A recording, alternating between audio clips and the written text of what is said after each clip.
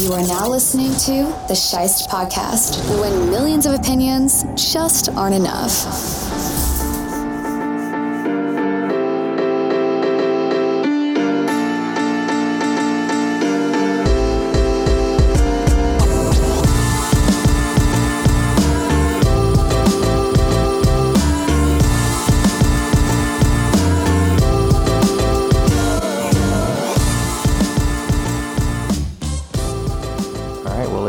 The leap and decided to join us. You're listening to the first episode of the Scheist Podcast. I'm joined today by my guest. She is the practice director of Silver Lake Psychology. She is also my lovely girlfriend, Kristen Ortiz. Say hello. Hello. Thanks for having me. Thank you for doing the show with me. My pleasure. You don't have to cover your eyes, babe. It's a closed studio. Nobody's in here but us. I'm aware. Thank you. So, I guess let's start by telling me a little bit about your practice in general. Sure.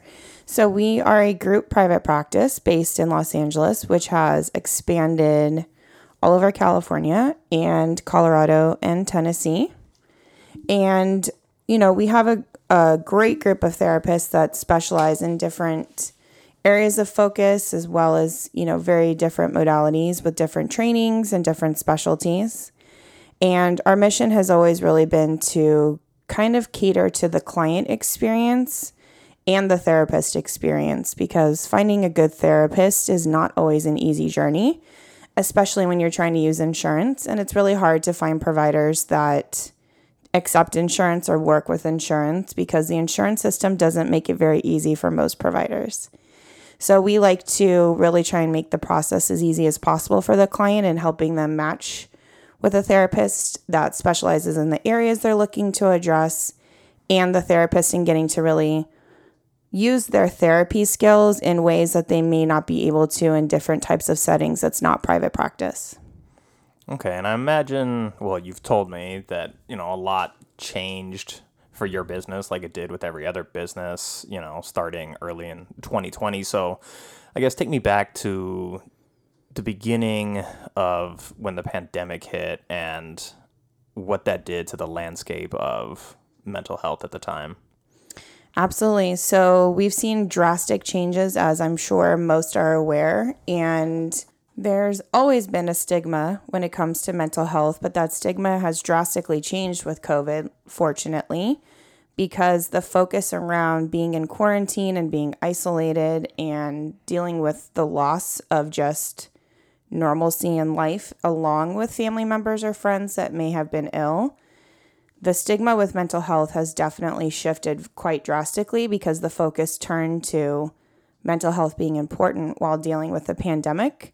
This was something, of course, no one ever could have expected or really predicted would ever happen in our lifetime, especially with how medicine is these days. But because of COVID and really having no choice but to switch to teletherapy platforms in this sense, it also changed and made it more acceptable to do teletherapy, in that you can do very in-depth real work via teletherapy, where beforehand even teletherapy was stigmatized in a lot of different ways, because the perception is usually it's not real therapy if it's teletherapy, but it is.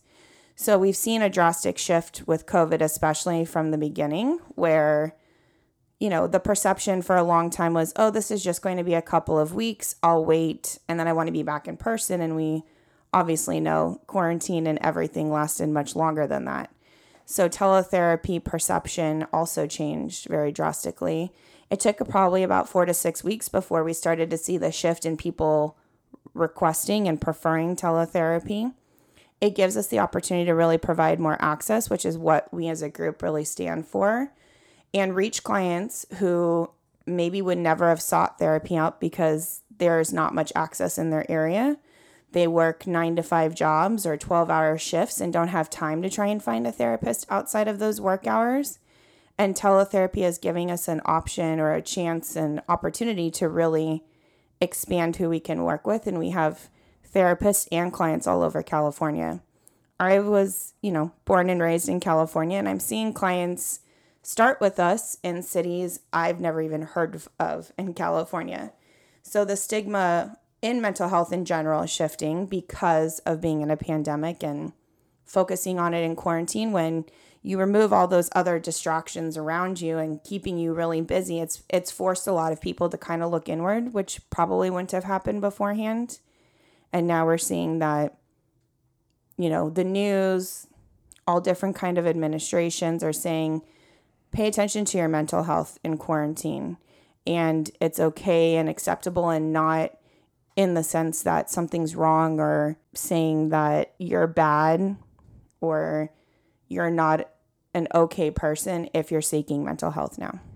Yeah, so I guess that would have been my follow-up question would be, did the need for like an increased sense of mental health awareness come from the client side or from the provider side? I know the government stepped in and made some changes to insurance policies to allow for teletherapy, but it wasn't also the same kind of campaign as, say, other public health crises like smoking or things of that nature, where there's a lot of money behind it. It's very public. So did you see it from the administrative side? Did you see it coming from the clients pushing more for therapy? Was there a greater demand, or because there was more access and more visibility, is that what all of a sudden created the demand? I would say probably a combination of both. So very early on, a lot of the rules and regulations got lifted because of COVID. We're in a state of an emergency and not just a mental health crisis, but a public health crisis, right? With COVID being very widespread globally. And we're seeing a lot of people that were stuck in places that they normally wouldn't have been stuck because they weren't able to travel very quickly. So very early on, they were lifting a lot of the restrictions, even with this crossing state lines. Normally, a therapist and a client have to be in the same state, or at least the client has to be in the same state that their therapist is licensed in. And a lot of those restrictions did get relaxed because this was a crisis that nobody could have prepared for. And a lot of people were stuck. There's still some people stuck in other countries that can't travel still. But it definitely came from the client side as well. In the beginning, again, there was misinformation, I think, in thinking that this was only going to be a couple of weeks. And the longer it went on, it forced people to really think about things or process things that they maybe wouldn't have had to beforehand without being isolated, and just bring awareness to the isolation and what that does to you mentally. And we saw a huge jump in client demand needing help because this in itself was very triggering for most when it comes to past trauma, past assaults, and when you're isolated and have nothing else to do but think about your thoughts or to be kind of present with that, it definitely sparked a huge demand in people needing help. And, they've talked about the suicide awareness and the suicide rates going up because of the isolation. And when you're already dealing with severe anxiety or severe depression, and then you're stuck being isolated and not having connections to those support that you normally would have outside of your own little bubble, it makes it a lot more daunting in a lot of different ways. So it definitely did come from a client side as well. But, insurance companies were forced, especially here in California with Newsom's orders of being in a state of an emergency, they weren't allowed to deny telehealth access because then you're denying support and you're denying those resources. We're still technically in that state, so we're hoping that insurance companies don't try and take it away, because there's a lot of people who even got sick and are just fearful to leave their house, and you shouldn't tell those clients that you can't now see your therapist remotely and you have to go back in person and put your health at stake again. So I think, if nothing else, the client complaint side of things with their insurance companies is going to be the saving grace to keep it not just affordable, but to keep it going as far as access. To keep telehealth available beyond just the end of whenever this is declared over. Correct. Is there anything that's currently on the books for the state assembly in terms of extending teletherapy coverage beyond like the crisis timeline? Not that we're really aware of, but each insurance company really sets their own rules. So some of the insurance companies that we work in particular have been waiving copays since March of last year. And they keep extending that deadline because they don't want to charge people for telehealth. So I think what we'll probably see first happen is that they may not take telehealth access away, but they will start charging copays again, which I would guarantee most clients, if they're not wanting to be in person or they're not wanting to commute because they're not able to, are probably going to be okay paying copays again. Some insurance companies are still trying to regulate it and say that they don't want to provide it, but we're coming up to being, a very telehealth based position for all medical services for the most part for almost a year and a half now. And it's kind of, once you let that cat out of the bag, how do they put it back in? Because clients are preferring it still for the most part. Yeah, and from a client's perspective, there's going to be some people who want, obviously, to go back into the office and meet with their therapist face to face, but there's also going to be a large percentage of the population that isn't comfortable, and I don't necessarily blame them, but how do you restrict access for those people who have depended on, easy access? And I think it goes beyond just individual clients' like desire. Like there's some people who maybe are physically not able to make the trip into the office for a number of reasons, or like you said, there's a lot of people that are now beginning to pop up in cities in California that you've never heard of. So access to a local office with a therapist there for them is going to be limited. Exactly. And I think, we've seen a lot of clients who already had mental health disorders that is not disabling, but discouraging for them to either leave the house, or when it comes to those kind of situations where they're fearful, they don't have a car, like you said, may not be physically able to get to the office. This teletherapy world we've been in with COVID has really catered to those clients. And it shouldn't be, especially insurance companies, which I could talk about completely separately, having way too much control over access and coverage. It shouldn't be dependent on a client being able to have therapy or not because they don't want to allow teletherapy as part of their benefits. Yeah, I mean, we don't need to get into insurance companies right now. That's a different podcast for a different time. Okay. But neither of us are big fans of insurance companies. Correct. I am a big fan of therapy. Full disclosure, I should tell everybody that I've been in therapy several times, and not that he's ever going to listen, but my most recent therapist from like 5-6 years ago, Max Ruiz, did a great job. He, helped me through a lot after my mom died, and if not for him, I don't know if I would be in the position to be sitting here right now doing this show with you, and I don't know if I would have the right kind of like healthy relationships around me to even like foster the creativity that it took to like get from where I was to where I am now. So if he's listening, Max, thank you. If not, I know I got to reach out to you separately via whatever email portal I can and try and get a hold of you. But moving into, I guess, what it was like early on before teletherapy got approved and a little bit after that, like what was that second half of 2020 like for the administrative side of your business? Because you, like a lot of businesses, had multiple offices around LA, but nobody was going into the office. So your boss was still paying rent on a lot of properties, and that's like one hurdle to go through as a business, similar to my sister's business, how they had to navigate, rent compensation and things like that with landlords. So what were some of the biggest, I guess, hurdles that were in place for transitioning that early stage of shutdown for your typical business model and then moving into a more fluid model to still serve your client base and to still, keep an income stream? That's a good question, I would say, because for us, it kind of seemed this is an industry where shutting down was actually extremely smooth.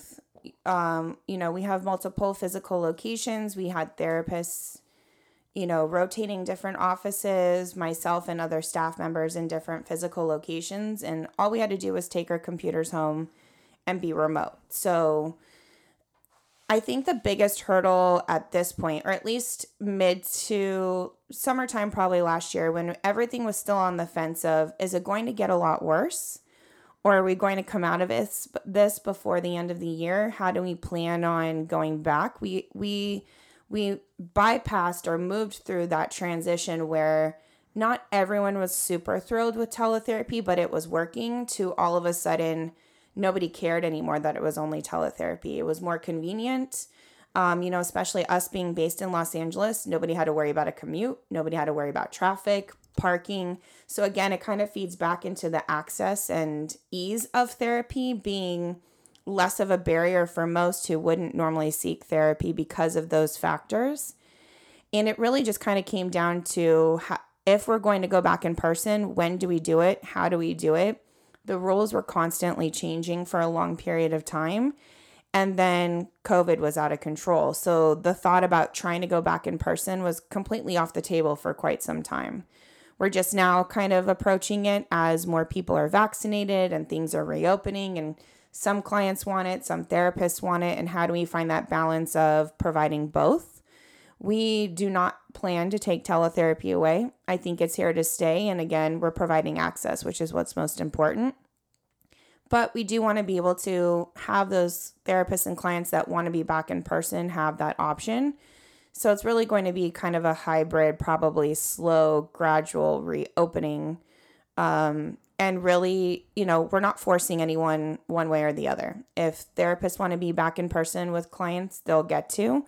But we're not going to force any therapist to be back in the office or client, because not everyone's comfortable, and we really respect and kind of take into consideration the experience for both the client and therapist, and really make it as easy as possible. Because now, originally we saw it was a huge adjustment for people to be isolated and be home, but then everyone got comfortable and now this is normal. So now we're seeing the other side of it, where a lot of people are still anxious and nervous and not comfortable going back to normal overnight.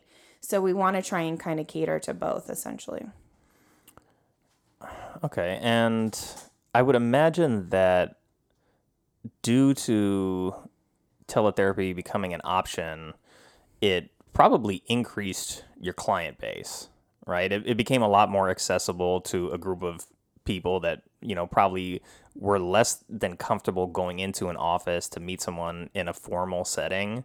And I mean, I'm in my 30s, so there was not teletherapy available to me at the time.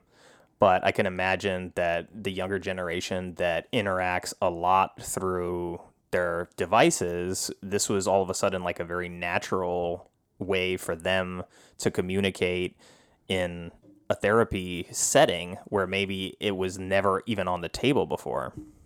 Absolutely. And I think what we saw a lot of too in the beginning, at least for me personally, with, how we were communicating with friends and family in the beginning, was we're doing FaceTime and video chats with friends and family. So doing it for therapy didn't seem foreign anymore. It was natural. And, I think there's still a huge pull, regardless, that nothing will ever be completely like being in person. But if you are in the comfort of your own home, without adding the different stressors, getting to a therapy office, and comfortable, so you're not worrying about being in a waiting room or having to go back to work or then sitting in another car commute for 2 hours, a lot of the time teletherapy has been just as effective, if not more effective, in a lot of situations, because people can get to a little bit more of the depth work faster because they're comfortable sooner.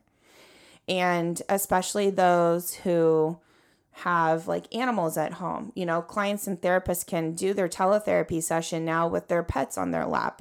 And that creates a whole different kind of level of comfort too, or just being in your own environment versus being in a foreign environment or office setting where it may not feel as comfortable or as natural right away. Clients and therapists are kind of able to build that relationship even faster than they may have in the office. Yeah, that's understandable. I mean, there's a small portion of the going to the doctor's office that's a little bit performative in some way. And I know, at least in my experience in getting to know a new therapist, it's like, I don't want this person necessarily like judging everything about me the first sentence out of my mouth. So it's like, I'm going to ease them into my personality and my problems so that we can develop a rapport a little bit easier. So I could see sitting on your couch at home with your dog or your cat in your lap and just being more in your own space where you're already comfortable. And the same thing for the therapist, it may be able to break down some of those bridges a little bit quicker.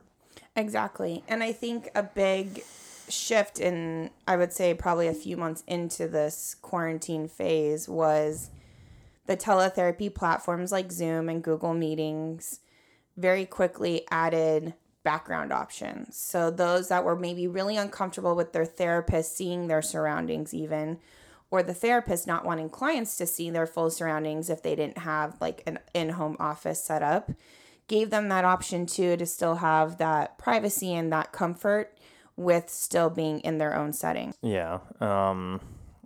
So now that we're at the point where like an entire year of the pandemic has come and gone, and we're still, mostly in it, although a lot of the restrictions are being lifted around the country. I mean, here in Los Angeles included, just a few days ago, they lifted the mask mandate. What have been the immediate, I guess, changes that you've seen jumping from what was a very strict, very heavily, authoritarian's maybe too heavy a word, but a very regulated lifestyle, to now people are starting to go back out, have night lives, go out to dinner like we've done a couple of times. I mean, just I would say in the last month, with knowing that that's on the horizon, with the state government and the city government being very vocal about reopening,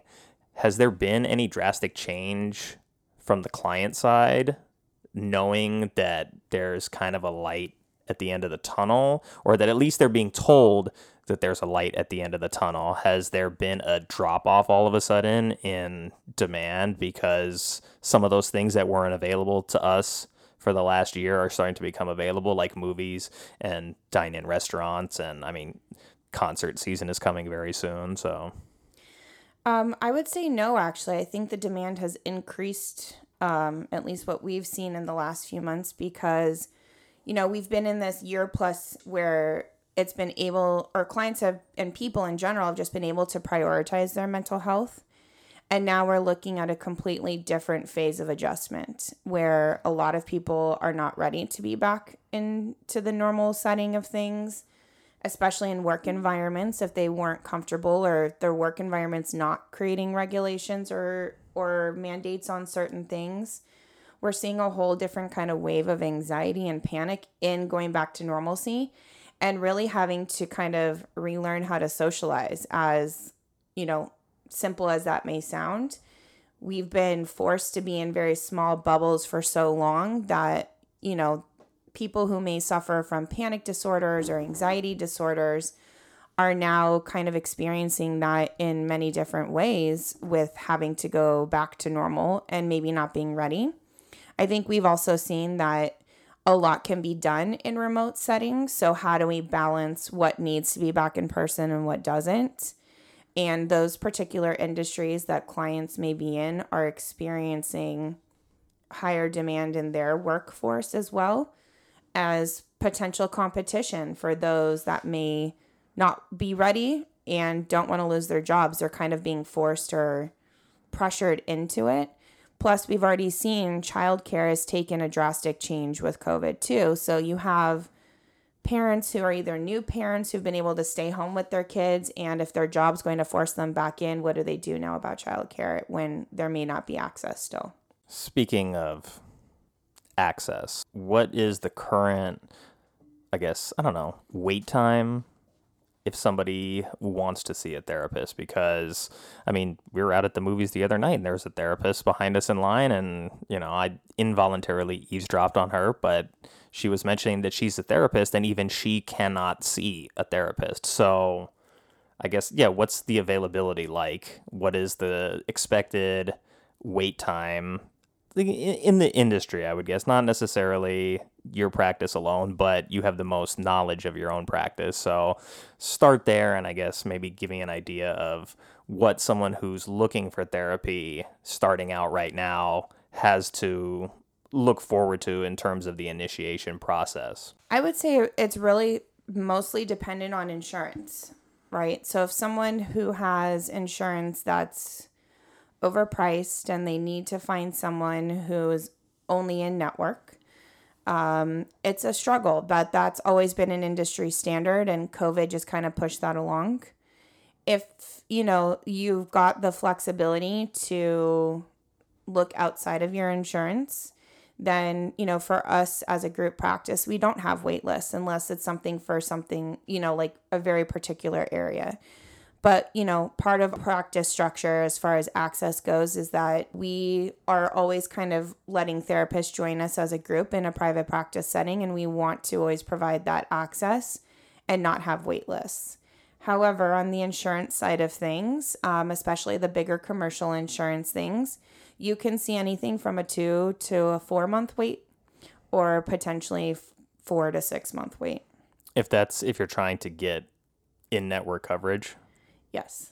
But clients still have the option to come to you and pay out of pocket and not go through their insurance. Correct. And we do work with a lot of insurance in and out of network too, so we're always adding to that availability. But if you have a PPO plan, for example, and you can find a provider out of network, or you want to pay, we offer sliding scale discounts, then yeah, we don't have wait lists in our group practice setting. But if you, for example, have a particular type of HMO insurance, then you may see a 4 to 6 week wait before you can even have a screening with a therapist and then be assigned to a therapist. So what does, the next 6 months, because we're already in June, right? So what does the next 6 months to close out 2021 look like for you? Me personally, or as the practice? Yes, as a professional. That's a good question. I'm a big trend watcher, and I like to kind of stay in touch with what we're seeing as far as the needs and demand. And I don't anticipate the demand going anywhere, to be perfectly honest. I think that we're only going to see it increase for several years, and maybe longer. This has been definitely a medical emergency type of crisis situation. Again, nobody could have prepared for. And going through it in this century, especially with what kind of resources we have, it's definitely going to be considered some form of trauma for everyone, not only on, the literal loss of life and friends and family who have died from this disease, this virus, unfortunately, but really just kind of the loss of normalcy, but comfort in being able to plan and prepare. And how do you do that when living in a pandemic, when you don't really know what the future is going to hold?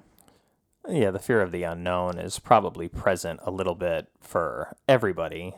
I mean, myself included, but not being able to look down the timeline and really have any answers, I'm sure did a number on people's mental health, especially, if you're used to, say, like going on vacation, or you're planning on having a kid, or a number of other things. I mean, plenty of people got pregnant and had kids during COVID, but the whole process of being in the hospital during that changed. Right. So I can only imagine like the burden of the last year on people who didn't have the support structure in their home life to help navigate it.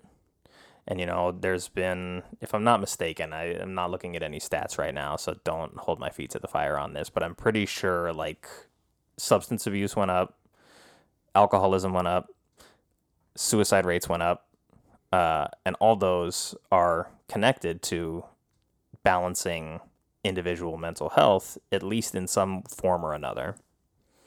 Absolutely. I don't have the statistics off the top of my head either, but that is absolutely the case. We saw it especially very early on when it comes to substance abuse and alcohol abuse, because when you're left at home by yourself to do nothing but sit with your thoughts and potentially have things come up that you've never processed or dealt with, then that will definitely encourage those behaviors, especially if that was already a concern to begin with. So again, I mean, we saw even our Department of Mental Health system was at capacity for several weeks and even a few months very early on in COVID. I think what it's taught us is that you can only prepare so much, but at the same time, we're in a position where we can really take advantage of people wanting mental health support. And in the sense that providing access and normalizing requesting help or asking for help being all the change we could possibly hope for as a silver lining coming out of a pandemic, because it had been stigmatized even in those communities that have really struggled with the racism and kind of attack on their cultures. We're seeing that it's okay for them to ask for help and not be shamed for asking for help. And really, therapy in itself, regardless of any quote unquote problem that may be going on, is just good for your general well-being. And I think we're seeing the medical field start to encourage that as well, because your mind and body is very much connected. And if you're in constant stress and constant angst and constant panic, it's going to affect everything in your body. So not only just kind of the access side of things, but being able to really make the connection for that mind-body balance, and that just therapy in general is good to be a part of and good to kind of include in your regular daily life, essentially, is going to help in the long run way more than anyone probably could have imagined before this, because I'm grateful to have a very happy and healthy home life as well. And I find myself to be very fortunate to where this experience with COVID, I feel like wasn't a huge impact on my life. I was nervous and anxious about getting sick in the beginning for a long time, and just my friends and family of getting sick. But being at home and having to kind of like hunker down and work from home was not hard for me. It was easy. I've enjoyed it. It's given me the opportunity to actually do more by doing this remote work and work with people outside of my area, therapists outside of my area, which has been really rewarding in a lot of different ways. And, kind of just reeling back in that option of mental health support, and being that even if you want that voice of reason or that outside voice to kind of work through, how do I future plan now from here? That's not bad. That's good, because it's giving you that access to think outside the box potentially and really explore things that you maybe would not have thought you should or need to explore, without it being that something's wrong with you because you're seeing a therapist to figure out how do you plan for your future now. Yeah, like you had mentioned at the very beginning of this conversation, is that like there was a stigma around mental health, like, and part of me when I was growing up, like raised by a single mom, like she had to compartmentalize a lot, and it was basically trickled down to us, and I was her firstborn. So the messaging to me was that like, you don't have to tell the world your problems because nobody cares, right? So it was find a place to bury that. And a friend of ours that I was friends with in grade school and that I was friends with in high school, like I never even talked to him about my dad passing away until we were teenagers. So it had been 10 years of that we had been friends, that we had known each other, that he had known that my dad wasn't in the picture, that we had just never talked about what happened because, I was kind of guided that way to not push my problems on other people, because probably in part because everybody has their own thing to deal with, and everybody has some sort of hurdle in their life that is going to be an issue for them, right? But destigmatizing the labeling of weakness for seeking out help is obviously a big step in moving forward and being like, you don't just have to go to therapy because you have, for example, eating disorder, drinking problem, some sort of clinically diagnosed mental health condition. Like, those are reasons to go to therapy, and you can get help with that from clinical psychologists, psychiatrists. A number of different professionals can actually like help you with very, I don't know, maybe acute is also not the right word here, but very, not, maybe singular isn't even the right word, but labeled problems, right? Targeted problems. So you can go to a therapist because you're having trouble in a relationship, or you have a family dynamic that is not necessarily the most comfortable for you and you want it to be comfortable. So I think it broadened the scope of public willingness to look at many different factors of the overall mental health condition of the individual. Because if you have a bunch of people within a group where their individual mental health is not stable and there is no promotion of acceptance in seeking help for that, then that group is filled with individuals who have a problem, but they're not being positively reinforced by that group that the problem is something that's okay to deal with and that actually benefits the group as a whole, for all of the individual pieces of that group to have the best possible mental health outlook and overall mental health picture for themselves. If anything that has come out of all of this, you know, at least from the mental health side of things, like the medical side of things is still going to be very tricky for a while with all of the fallout from COVID, but a broadened awareness, further horizons for what mental health means for people and for society as a whole. It hasn't been something that's been on the tip of America's tongue for a long time. So from a leadership standpoint, what leaders in the country have you seen that have been pinnacle in making this change? I mean, I don't want to say none of them, but I do want to say that I don't think it's been any one in particular. I mean, you know, Newsom has his issues, right? But the fact that he was one of the first very early on that put the mandate in order to not allow insurance companies to deny telehealth is huge, especially for us in California. And the fact that he's keeping his emergency order in place for that reason especially is also huge. He has a lot of shortcomings. You know, he's done some great things too, but he's a human being. He's allowed to have shortcomings. Human. Yeah, of course. But that in itself, because still very early on, insurance companies were still telling us when we're checking benefits, telehealth is not approved. And we say, well, that's too bad. You can't control that at this point because our governor has an order in place. And if an insurance company would try to not pay us or pay the client for sessions, we could file an appeal with governor's or with the governor's order, and the insurance company would have to pay it. So I would say, based on my direct work, I think Newsom is probably the biggest player in that. But I remember early on too, I would say probably when we saw a shift in demand as well, it was probably June, July, maybe end of July, because things started to really ramp up with the holidays last year. As far as the spread was, we were watching a news broadcast and they flashed a banner across the screen that said, pay attention to your mental health. We're all living in quarantine. We're all going through this. Your mental health matters, so pay attention to it. And I had also seen shortly after that, the few times that we were leaving the house, the LA Department of Mental Health has posters all over Los Angeles now too, saying mental health matters, pay attention to it.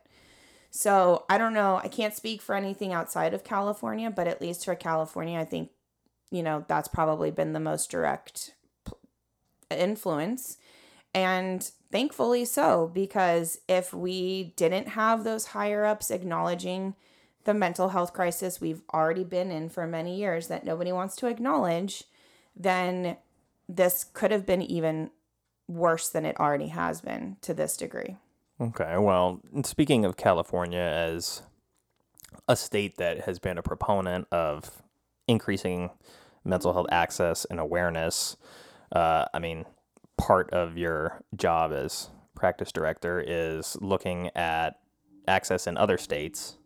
And if I'm not mistaken, your practice is expanding into other states. So how has that been? Because I know there's some on the East Coast. So how's it been coming from a place like California where this has been a priority to trying to open, I mean, not necessarily branches, but to give therapy options to other regions throughout the country? It's been interesting, actually, and I think the other silver lining of COVID is being able to branch out in those areas. So to clarify, we're in Colorado and Tennessee right now, and we learned very quickly there wasn't much access in those states. We had a couple therapists move to those areas, so it just, kind of felt natural and made sense to continue to support the therapist, but to support the client demand there. I would say Tennessee, from what we've experienced or what I've been kind of part of, has a much higher demand, and it's harder to find therapists, and their state regulated therapy options are also limited, as they are here, and I think that's the case in all states. Colorado especially, we've seen that there's a huge need in Colorado just based on events that go on over there, but the demand is very different than it is here, and I think what the biggest thing is, as far as California and the other states, is that Los Angeles in particular has so many different industry type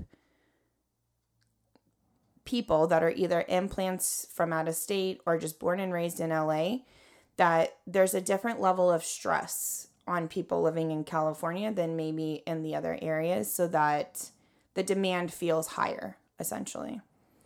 But Nashville is very similar to LA. We've had a lot of California, residents move there because it's very similar. So we see that with the creative professionals and industries there too.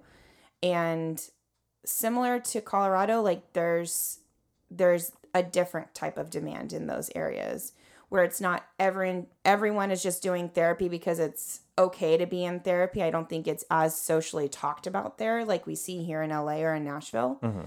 Or Tennessee in general. But other than that, being able to expand, we're getting requests from clients all over the country right now and in states that we don't have locations in. So because of COVID and teletherapy, I think that the demand just shifted in very different ways as far as location-based versus, we have clients who travel constantly for work. So this makes it more acceptable and more feasible to continue to do therapy versus potentially having to stop for a month because you're relocating for work.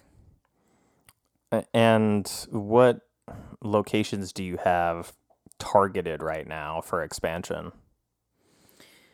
Out of California or in California? I mean, we'll start within California and then we'll go around the rest of the country. And I would say primarily in California, it's definitely, we have a San Diego and Sacramento location, and we'll probably add, we already have, like the therapist space for Irvine, Long Beach, Fullerton, and then the locations we already have that are based in Los Angeles. Okay, but to be clear, just so this isn't confusing for people, each different state has its own licensure board for therapists, right? So if you are living in Florida, you cannot see a teletherapist, or you can't see a therapist via teletherapy session who is a California therapist. Is that accurate? Correct, unless they're also licensed in Florida. So the primary regulation, and it has shifted, of course, But the regulation with COVID has been the therapist must be licensed in the state that the client is located in. Okay, because it's not just available to anybody from out of state that can just come in and get therapy through your location in California. So I just wanted to make sure that that was clear. That's the reason that your boss is looking into expanding into different states, right? Correct. And when I mentioned earlier that we are getting requests from all over the country, we're getting the requests, but we can't, work with the client unless we have a therapist that's licensed in another state, which we do have. California is the hardest state to be licensed in.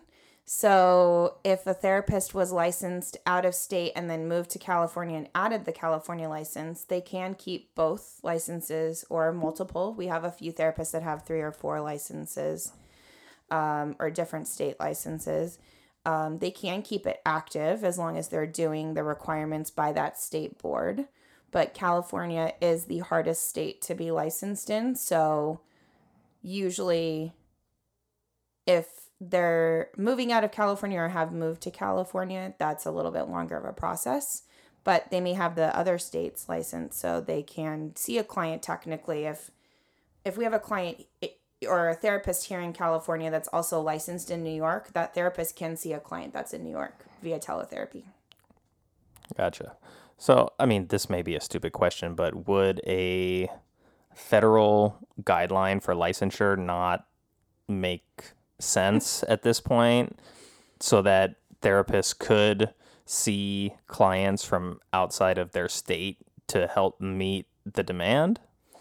It's not a stupid question, and yes, it would make a lot of sense.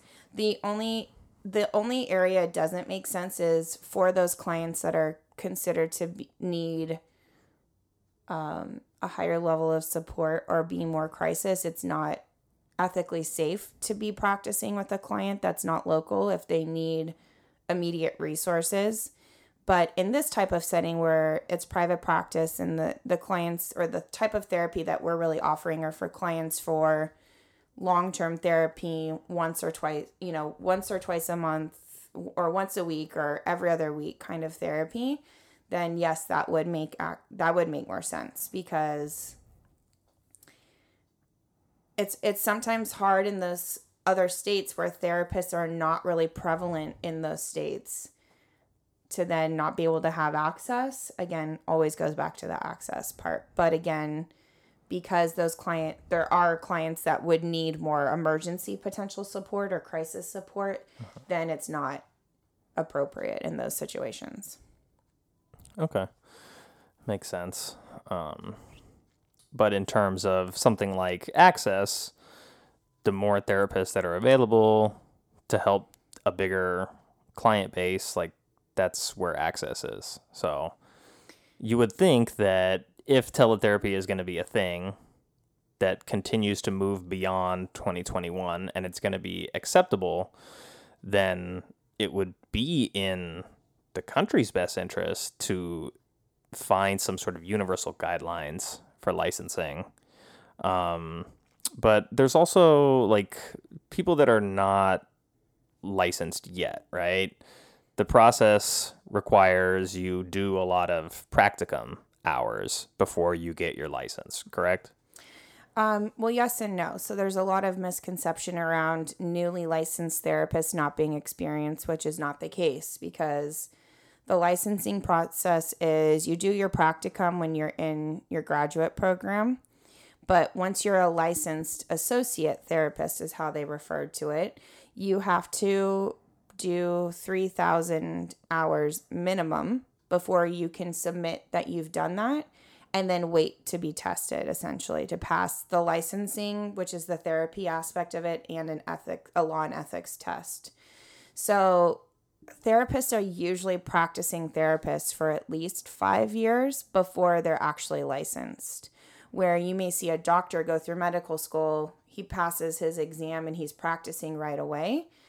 And that structure is very different, right? So the licensing process, while it should be lengthy, right, I think it weeds out a lot of what there could be a concern for. And therapy is not a one size fits all, right? So a therapist should be trained for an extended period of time before being licensed, but they're also practicing with supervision for at least usually 5 years before that, 3 to 5 years. Okay, so I mean, I guess that brings me to the next part of my question was that there's things that exist like suicide prevention hotlines, right? And since this is a phone bank, I'm guessing that these are not licensed therapists that are on the other end of that phone. Again, didn't do my research on this, so do not vilify me. But it doesn't seem like that is a business model that is geared towards having licensed therapists sit there in a phone bank answering phone calls. I think it depends on the type of crisis line, because there are some where they are licensed therapists or they're associate therapists essentially that have already gone through all of their training and education. But there's also very specific crisis training that can take place in certification. It's kind of similar to therapists that work with either kids or adults with autism spectrum disorder. There is a type of therapy that's called ABA therapy, and they're not technically a licensed therapist that in the general term that you would recognize in the different branches, but they are certified and they've been tested and they've gone through extensive training in that type of therapy. So it's kind of like there's a massage therapist training, there's a physical therapist training kind of branch. So it's kind of similar in that regard. Okay. Because I was just curious, like, if there was going to be some sort of middle ground between seeing a licensed therapist from another state via teletherapy conference, or if you're trying to maybe just talk to somebody that could potentially help you that isn't licensed and is out of state, if there's a market for that where the liability doesn't fall on the shoulders of this person that, isn't licensed. Probably not, because the liability would have to fall on someone. Yeah. Okay. Well, maybe I'll edit that part out of the conversation. Okay. We'll see. We'll see. I'll leave it in there. Okay. So part of your job is doing a lot of outreach, right? And you had mentioned to me like a project that you were kind of working on, or an idea that you had put out there. But is there an underserved population that you want to help people be aware of, especially over the last year in COVID? Is there a group of professionals that needed access to therapy, or someone telling them that it's okay to have therapy? Absolutely. One of the projects was the veterinary medicine field and veterinarians in particular, but really before my jump to mental health, I was an office manager and receptionist in the veterinary field for 14 years. And, the front desk staff, the back of the house staff, which are technicians and animal kind of care supporters and veterinarians, are definitely, I would say, probably close to the top of the list, if not the top. Pre-COVID and with COVID, I would say, in addition to them, definitely our first responders with what they've had to witness and experience with COVID as well, as far as the nurses, doctors, emergency room personnel. And there's a lot of trauma there. And they're definitely the ones that, unfortunately, in some of the professions, as far as the medical field goes, it's still stigmatized, because then there's a concern of if they can do their job or not if they're seeking therapy. But there's definitely a need with them in particular. Always our military, of course.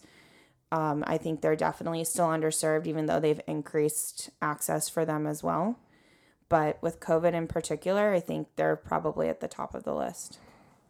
I know, I think it was last year that the Senate approved spending again for 9/11 first responders. So do you see something like that coming for frontline workers in the medical field, on the back end of this, like to give them access to like quality mental health care? I would love to be optimistic and say yes. I think if we have any hope with the current administration, it would be there. But my concern, at least what I've heard, is that there's still stigma around, well, they're doctors and nurses for a reason. It shouldn't be that big of a deal. But I can guarantee from, personal friend and family experience that had they known that this is what they would have had to put on their shoulders with COVID, they probably wouldn't have been in the medical field. And I think, similar with firefighters and, even law enforcement, you enter the field knowing there's some form of risk. You're going to experience with the medical field some form of, dying patients or ill patients, but not anywhere near to this degree. And it's great to hear about the 9/11 relief, because just like all the first responders and everyone went through on that day, you're, in the field to help people and expect it, but not to a catastrophic degree. And that's where I think the boundary and balance is finding what is, I hate to say normal, but what is the standard as far as the field and industry goes, and where we've bypassed that boundary and where we've exceeded that, over 500,000 people dying from COVID. You can't really normalize that. And no matter how many times you try, because yes, people die from getting sick and have heart attacks, but that degree, and then the nurses and staff having to be their support while they're dying because their loved ones can't be there, that part is not part of the normal day-to-day job, no matter what field you're in the medicine field. Yeah, and we have, someone in the family that worked in the ICU during COVID, and they just watch people die all the time. All day, every day, and that's not what she signed up to be a nurse for, and I don't think anyone does. You're going into that field to help people, and yes, there is always going to be death at some point and to some degree, but not when it's all day, every day for over a year straight. That's where it bypasses, or that exceeds that normal quote unquote expectation. Yeah, and being a medical professional doesn't necessarily guarantee you any sort of greater access to mental health services. Unfortunately not. Because those aren't provided by the hospital itself. Yeah, I mean, I think it's similar to, they have people that are kind of on call or standby if you need to talk to someone. And that's great for crisis support. We have those kind of crisis therapists and clinical professionals, especially that you see come in, like after a school shooting or after an event. But that's short term. That is not addressing any long-term effects that one individual may experience because of that trauma or because of that experience of just everyone around you dying. Yeah, that's why I'm curious if there's going to be some sort of spending bill that gets put forth in the House that addresses the needs of these people who not only had to deal with the trauma of watching so many people die, but who didn't really have any choice but to be in the most dangerous situation you could be in with a disease or a virus like this, rolling around. So I hope it happens. I do too. And I think, like I said, if there's any hope with the current administration, I think we would be in better shape with that happening. But similar, like you said, not only were these individuals experiencing this level of loss, but they were risking their lives and exposed all day, every day for it in the process, and then having to go home or really not go home to family members if they were concerned about getting their family members sick. A lot of doctors and medical professionals were not seeing their loved ones through all of this because there was such a great risk. So I do hope so. And I think it would be in everyone's best interest if they did, because I can guarantee they're not trained going through nursing school or, their medical exams on supporting their own mental health in dealing with that too. So Yeah, some doctors already have really terrible bedside manner. So Right. imagine like having to be in the middle of this and navigate their own mental health plus the families. Um, it's interesting. I hope something gets put forth. I mean, it may be something where I'll take the time and reach out to my state assembly person and just ask if anything like that is in the works. And since I have some of that contact information, I have a friend now who's on city council for one of the neighborhoods here in LA. So maybe have some connections to be able to not necessarily pull strings, but reach out to some of these folks and see if that can be put on the radar. yeah, I think that's great, especially I know there is one already in place or in the process, hopefully still, as far as legislation being passed to not allow insurance companies to deny claims due to medical necessity, which is huge, especially in a therapy world. So we'll see. I'm hopeful that if that's already been passed or still in the process of being passed, that would be a huge game changer too when it comes to access, and it should hopefully leak out into the other areas of medicine. Well, I think we've done about an hour. I mean, it went by pretty quick. I told you did. it would. Yes, thank you. I'll give you this opportunity. I don't think we talked about it necessarily, but is it accurate to say that your practice is one of the fastest growing group practices? I mean, definitely in California, but would you say nationwide that's an accurate assessment? I think it's hard to say. I know based on my personal experience, we're a unique group practice in how, we kind of operate and what we provide. So I think we've definitely grown a lot more than we anticipated in a shorter period of time, especially being in a pandemic. So I would say we're growing pretty rapidly, which is exciting because, again, our mission and the practice owner's mission has always been about access. And she started on her own in this private practice setting and pretty much expanded and grew to accommodate clients, because it's more often than not when you have to call 20, 30, 40 providers to try and find someone who's finally going to either answer the phone, email you back, or say, yeah, sure, I have room to take you on, and really just, provide as much customer service as possible to make it easier. And I think that has allowed us to really not just want to expand, but given us the opportunity to continue to expand so that we're not telling clients no, and that we're not saying we're full, we're not taking new clients anymore at this time, and that they're welcome unless they need something or a level of care that we can't offer, like we don't have medical or crisis staff, then, we would refer to other groups that we work with that offer those services or psychiatry needs. So I would say we're probably in pretty good shape as far as being a group that's expanded, but there's also not many other groups like us. So we are client-centered in our matching process. So we're not randomly assigning clients to therapists, where most other groups, or when you call your insurance company and say, hey, I want to see a therapist, they're just randomly booking an appointment. They have no idea what you're looking for, and they have no idea what the therapist experience may be and if that's a mutual match. So we take a lot of pride and spend a lot of time listening to client feedback about what they want and what they're looking for in their areas of focus.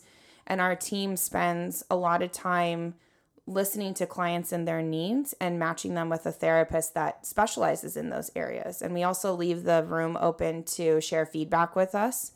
We love feedback because it enhances the therapy process, and we are really advocates for clients and advocating for clients to be advocates for themselves, because it's a really hard thing to do in the medical field especially. But when it comes to therapy, this is a long-term relationship you could potentially be building with someone, and we take that seriously. And therapy is an investment in yourself. You're investing in your own self-care, and it's probably one of the only things that you'll do on a regular basis that is in the medical field, other than if you need physical therapy or something like that. So we take the therapy investment very seriously and not lightly, so that We try and match as closely as possible based on what they're looking for and not using a computer system to figure that out for them. We're real humans listening to clients and wanting to help, really. And all of our team, members that we have in the group are in this because they're passionate about mental health. They're either students or practice or, therapists in training themselves. So there's a different level of compassion and empathy and really heart in what they're doing and helping clients find the right therapist. And you have your degree in psychology as well. Correct. And one of the bigger hurdles in therapy is getting past the first session with a new therapist, right? Because there's a lot of trust building that needs to take place in order for you to actually get to a place where this person can help you work through the problems that you're approaching them to help you work with. So your matching system is designed to kind of take a little bit of the guesswork out of the client's hands to give them a more tailored experience when they actually have their first meeting. But you also offer no problem rematches if that client is not happy with their first session. 100%. And I think, one of the biggest things that I really love about our group practice is that we are owned and operated by an actual therapist. And most of the other groups in general are not. So everything that we've put into place and that the practice owner has created has come from a therapy position or, some form of psychology-based decisions. And like I said, we really listen to client feedback, and we know a lot of times when clients find us, they share with us, they've called 50 people. They've seen 3 or 4 therapists before. They can't find the right match. And it's because of those variables being removed that we add to the situation. And like I said, we're very involved in advocating for clients and them advocating for themselves. So we do check in with clients. We're big supporters of the patient-informed care model. So we ask them, how are your sessions going? Are you happy with your therapist? Do you feel like maybe you want a rematch? Are things going okay? And we want to pretty much just keep the conversation open because this industry standard, at least in private practice, and don't quote me on this percentage, but it's somewhere between 75 and 78% of clients will do one therapy session and never do therapy again. And our goal has always been to get ahead of that curve because we want clients to be engaged. We want to keep them involved. We want to keep that conversation open because, again, this is a relationship-based process, and that relationship is important to build. So we do offer rematching at any time if they're feeling like the therapist is not a good fit. We ask why they feel like it's not a good fit so we can be mindful in the match. And, my approach from the beginning has always stemmed from, I think this is the best therapist for you based on our conversation, what you shared you're looking for, and based on my knowledge of the therapist that I'm recommending. We're very involved with our therapist, so there's more of that personal touch. But it's still your therapy session. So if you don't feel like it's a good fit, you let me know. It's not personal. It's not punitive. I'll rematch you at any time because therapy is not going to work if you're not feeling that match is correct or it's not a good fit with your therapist. Well said. Thank you. Are you still currently actively hiring new therapists? Yes, we are.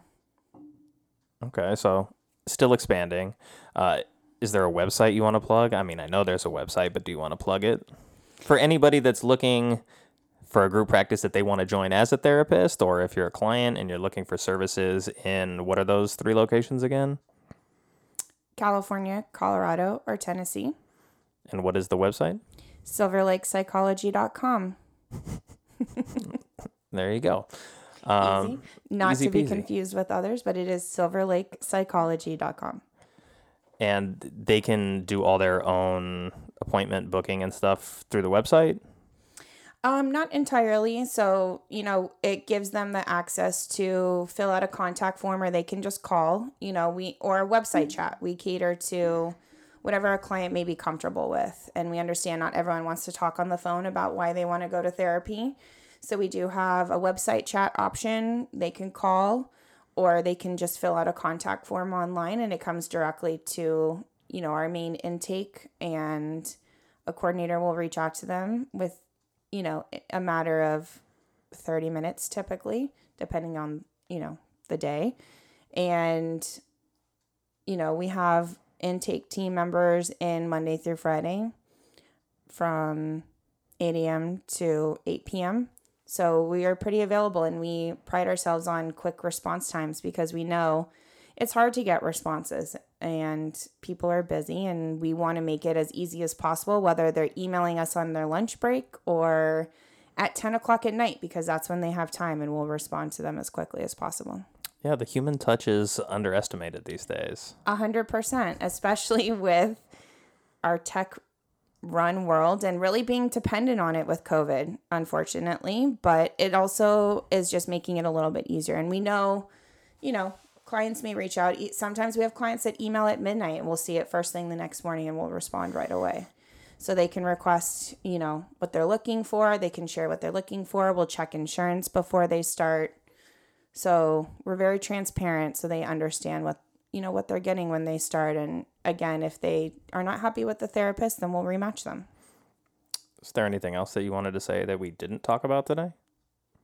I don't think so. I think we covered most of the important topics. Yeah, we did. I tried to steer it in those directions as much as I could, give you the opportunity to fill everybody in, speak from your experience, and I appreciate you taking the time to come in and talk with me. I know we're both very busy these days. Yes, and I appreciate you wanting to have me. And I, it's one of those things where I think the mental health field has been underestimated and just kind of pushed to the back burner. But everyone in the mental health field has been first responders through all of this as well. And it's important to kind of recognize that and allow people to have the space to look for help and support, even if it's just for their general well-being. So let's all write to our local, state, and city representatives and tell them that we want a COVID first responders mental health bill in state Senate by the end of the year. Yeah, and I think let's maybe add to that too to not take away telehealth access. Those are good things. Mm-hmm. I'll make sure I do that first thing Monday. Thank you. Thank you for your support. And whoever else listens to this, you can do that too. Show your support for your first responders. Moving forward, this isn't the only time you're going to be in the studio with me. We don't necessarily have to come back and talk about this unless something happens in the mental health field. We'll save Andrew Yang getting blasted for his comments on mental health for another time, because he's fourth in the polls in the mayoral race for New York. So it looks like he's not going to win anyway. So a lot of the things that he's saying are, they're going to go away unless he continues to voice that after the election's over. But starting during football season, we're going to do our fantasy football podcast because you are part of the fantasy football league that I started a few years ago, and you're better at fantasy football than I am at this point. So I think the first episode we'll do on draft night. Ooh, so we'll come in here, we'll set everything up, and when we live draft, we can sit here and talk shit during the draft. And I'm totally taking Allen. Well, you're going to have to move up and draft him really high. I mean, he's like the second ranked fantasy quarterback this year. I'm taking Diggs then. Take Diggs. That's fine. I'm not upset with that. I need to start drafting my team based on who the best available player is, not like way overreaching to draft all Bills players. That didn't work out for me. And you're not going to do all 17s this year either? That didn't work for me either. Although, I mean, Chark should have a bounce back year. I mean, Devontae Adams wears 17, so that's not a bad number to have. But Alshon Jeffrey also wears 17, so who knows? I don't know. I can't be the edge of 17. I got to just have one guy that wears 17 on my team. I mean, that's totally doable. This day and age, it's doable. So I think we'll do that first draft night. Okay. And then maybe after Thursday night football, because that'll end around 8, and we can come in and we can maybe talk about that particular game. And then the games that are on the docket for Sunday. We'll go through some lineup stuff and maybe some football news, and I don't know. I think it'll be fun, though. I love football. I already write about football every week during the season, so I might as well come in here and talk about it and get it out of my brain faster. Yeah, so that means I actually have to play fantasy football again this year. You do have to play. You finished twice. You finished twice in second place in back-to-back seasons. Yeah. And then last season, you made the playoffs and lost, I think? Yeah, because COVID made things so much more difficult. It did. All of my players got COVID. Yeah, I didn't even make the playoffs, so... I haven't made the playoffs maybe once in the last 5 seasons. Not since I've been playing. Right? No, I made it once, and I didn't play Doug Baldwin in his final season. There was one game where I was like, I just want him on my team, and they were playing the Niners, and he always roasts the Niners, but for some reason I just didn't play him that game. He ended up having a big game, and it would have been the difference. I'll see if we're gonna. Ridley? I can hear. I don't know if the settings on the equalizer are high enough to see it. But sounds fun. That's why we closed the door and we have an office, but we need to soundproof it a little better. Yeah. So yeah, we'll do that, and we'll do it weekly during football season, and I guess that's a wrap. All right, thanks for having me. That was fun. Thank you. It was fun. We'll see when I actually get this thing posted. All right. I need to learn how to do all the rest of the stuff now. I can't wait. Thanks to everyone who took the time to listen to the episode. If you enjoyed it, you can help me out by liking, subscribing, and sharing wherever you get your podcasts. This show is an extension of theshice.com, where you can find more content. So until next time, be well, stay safe, and enhance your calm.